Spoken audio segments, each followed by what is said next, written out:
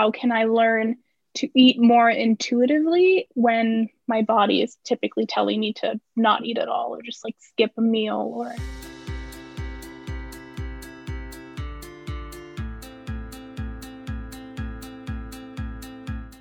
Welcome to the Art and Science of Eating. I'm Jessica Begg, registered dietitian and clinical counselor. I worked for 15 years in programs for the treatment of eating disorders. I now help those that struggle with emotional eating and their relationship with their body. This podcast is where I answer questions to help people along this bumpy journey to creating peace with both food and their body. Hi, and welcome to the Shift Show. For this kickoff episode, we have a question from Kaytlyn. I'm so glad she asked this really big question. It was actually hard for me to stop with just what we discussed, as this question spiders out to so many other related topics. But I know we'll get to all the wonderful discussions through the course of the show, so let's just get started here. Thank you so much for coming on. Oh, no problem. I'm excited. Okay, good. Okay, well, why don't you tell me a little bit about yourself, and just so I can get a little bit of context, and ask me what your question is. Yeah, so I guess I don't really have a great relationship with food, and I haven't for quite some time. I did suffer from a few eating disorders in the past for several years and kind of still deal with that disordered eating mentality and some behaviors now, even when I'm kind of in that recovery process. But I've found kind of my body has changed as a result of that, almost as if like kind of like physical or just like hunger cues kind of I found have changed. And I find myself kind of not knowing when to eat, how much I want to eat. So I guess my question then is, how can I learn to eat more intuitively when my body is typically telling me to not eat at all or just like skip a meal or right. Yeah, that's a really complicated question, particularly because of your history. And I think that your history it creates a dissonance between you and your body. And whether or not somebody identifies with an eating disorder or disordered eating or a chronic dieter, often the pathway is very similar, right? Like you've worked in the past hard to dissociate from your body for multiple reasons and very reasonable reasons, as in it didn't necessarily feel safe to be in your body for different times. And in terms of food and functionality of food, is that people, through the process of restricting often, which is a very prominent part of disordered eating, you have to stop listening to your hunger cues at very early stages, right? And our stomach in particular has these things called proprioceptors. And just like you sat down to talk to me, you sat down in the chair and you felt the sensation of the chair holding you. Over time, as you start talking to me, you forget that you're sitting in a chair. Same thing with our hunger cues, is that, initially your brain would have heard like, oh, hey, like I'm hungry. But if we can, and they're very subtle, actually, very initially, that we will just kind of sometimes just get busy, or sometimes it's actually really intentional. Like I'm not going to eat right now because of XYZ reason. So we tune out and we actually get really good at not hearing them anymore. So the process of trying to build that back in feels very weird, because you're like, well, I don't really understand what my hunger or fullness cues are. And because they're very subtle, you can, not hear them anymore. Usually what I do is that, usually what I explain first, actually, with intuitive eating, is that it's not all one or the other. Sometimes people will think that either I'm being very structured with my eating, or intuitive eating means that I've kind of done the opposite. Like now I'm separating my head from my body entirely, that now I'm just going to 100% listen to my body at all expenses. And there is this kind of intersection of using both your brain and your body to create more intuitive senses of what to eat. At this stage, because you're trying to cultivate it, we do things that might not necessarily be your endpoint goal. And so it's one of the steps towards having more intuitive eating.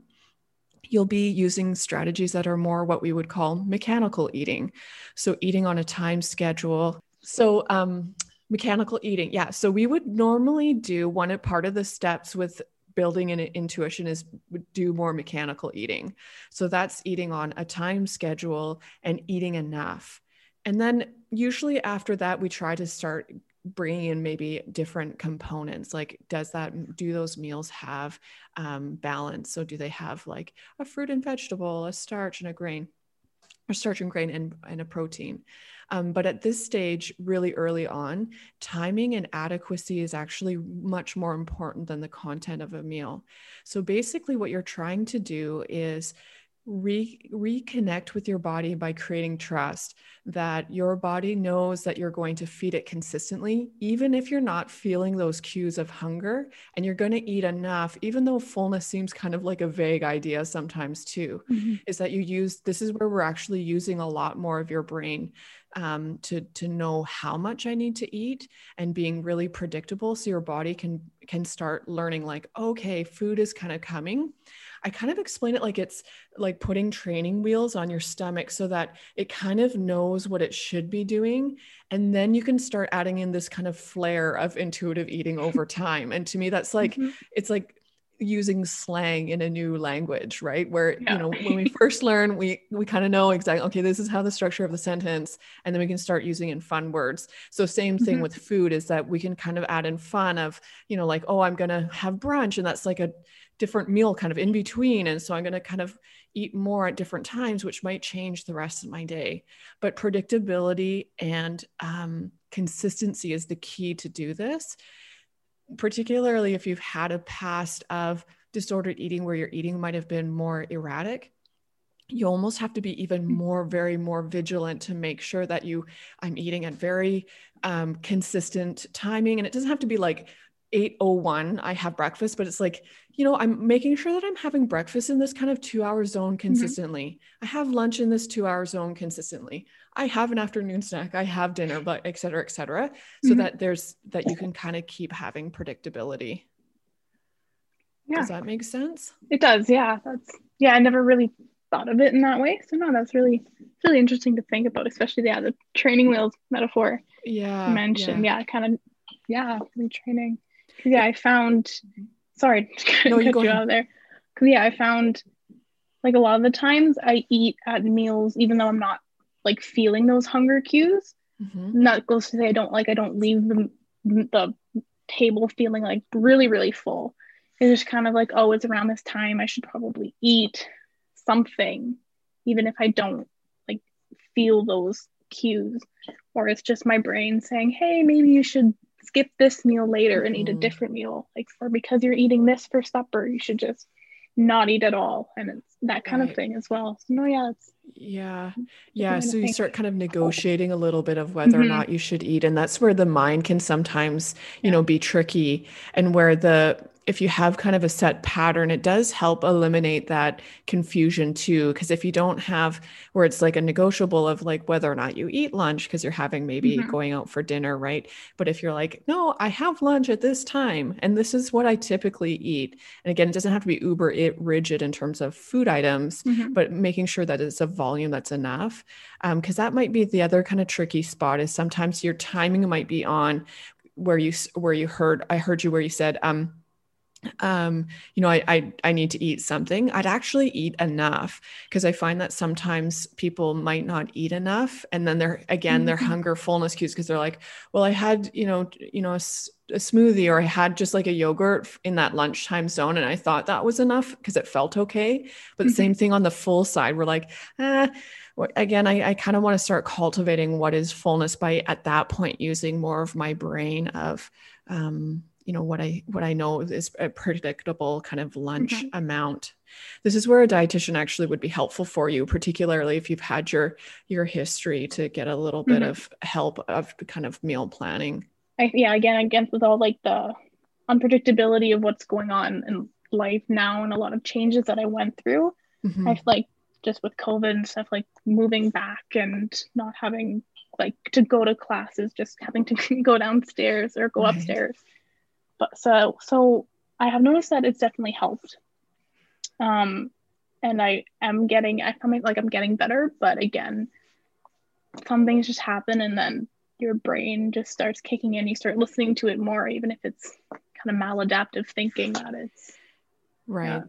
That it's okay. Yeah. And that's the tricky spot there, right? Because I'm saying mm-hmm. like use your brain to decide what to eat at that moment, but your brain might be telling that maybe you shouldn't, you don't need to. Yeah. So it's a weird cycle, not a good one, but yeah. But it sounds like you've come a long ways. I have, yeah. Because I even noticed like things like just having a snack that I used to avoid or cut in half, that I find myself being able to eat the whole thing, or actually going out and having an ice cream with my sister, which is something that would have terrified me in the past and I would have actively avoided.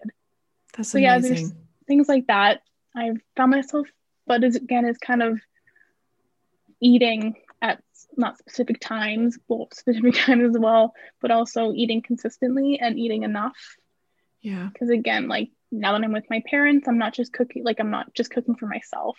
Like we have to cook. So if something they want, I kind of have to think like, okay, like I'm eating this and it's okay that I'm eating this and can eat another meal. Yeah. But again, at times I find myself, oh, I'm eating this. That means like it's a bigger meal. That means I can't eat as much at lunch or at breakfast. That kind of thing is still what I'm working with most. Yeah. Not just by myself and kind of stopping and thinking like, no, remember like kind of what you've been told and what you can have this meal now and then eat it later. Yeah. But also, just understanding kind of my hunger cues. I guess that's also yeah. Because at that point too of hearing you say about, I'm kind of making changes depending on other meals in the day, is that part of being intuitive is about being mindful of being in your body at that moment and trying to be, and this is a real difficult one, right? Is trying to just silo yourself into the one meal to say, okay, I'm going to check in with myself. And this would be the layering in this like flare of the intuitiveness, is checking in only at that moment of how do I feel in terms of hunger and fullness in and around a meal, and trying not to be like, I'm going to try to adjust what I do because of a later meal or because of a past meal, of really trying to be in the present. And I think that that's again too, where if you keep telling your body, like, I'm going to give you enough when you ask for it, then it doesn't have to do any kind of panic maneuvers at any time, right? Of like, oh my gosh, I need to cut here, or oh my gosh, I need all of this food at one time. That if you keep telling yourself, no, like, I'm going to check in with you and I'm going to see how hungry you are and I will find food. Yeah. So again, I've noticed that I've gotten a lot better with that. Like I have actually found myself thinking like, hey, because I'm eating, like a burger or something heavy and like starch later that I plan to eat later, then I sit and think like, okay, I want this now. Like I want a sandwich now. If I want a sandwich, I can eat that sandwich. It's not because I'm having a burger later doesn't mean I can't eat what I want now, kind of thing. Exactly. Yeah. So no, that's kind of where my question came from, is kind of like, how can I kind of not train I guess it's sort of training your body, but kind of understand that my brain is telling me one thing, but that doesn't mean it's right. If that makes sense. Right. How, like, because the messages might be kind of confusing from your brain. Yeah. So that meaning like your brain is trying to sort out how your body feels and it doesn't quite know yet. Is that what you mean? That too. But again, also that existing like maladaptive thinking that is from my past disordered eating practices, that it's like, you shouldn't eat this now. Whereas like thinking that and then having another part of my brain being like, wait, that's not true. You can eat that now. Yeah. It's just kind of, again, trying to find a balance of giving permission. Yeah. Yeah. Moving away from eating disordered kind of thoughts and behaviors, but trying to find ultimately what is the type of eating that I want to do. Which is hard, but it's kind of fun work too. It is. I've actually been able to enjoy food recently because I'm working on it, but it's a long process. And I know it won't happen overnight, but again, it'll happen eventually. Yeah, you'll get there. It's always a process. Yeah. It's amazing. I wish you all the luck, Kaytlyn. I think this is going to be really great for you. For answering my question and having me here to chat. I've enjoyed it. If you'd like to come on the show to have me answer your question live, or you have a question you'd like me to answer on my own on the show, email me at support@shiftnutrition.ca. Looking forward to chatting with you all. See you next week. This podcast is for education and information purposes only. Please consult your own healthcare team to discuss what is right for you and your care.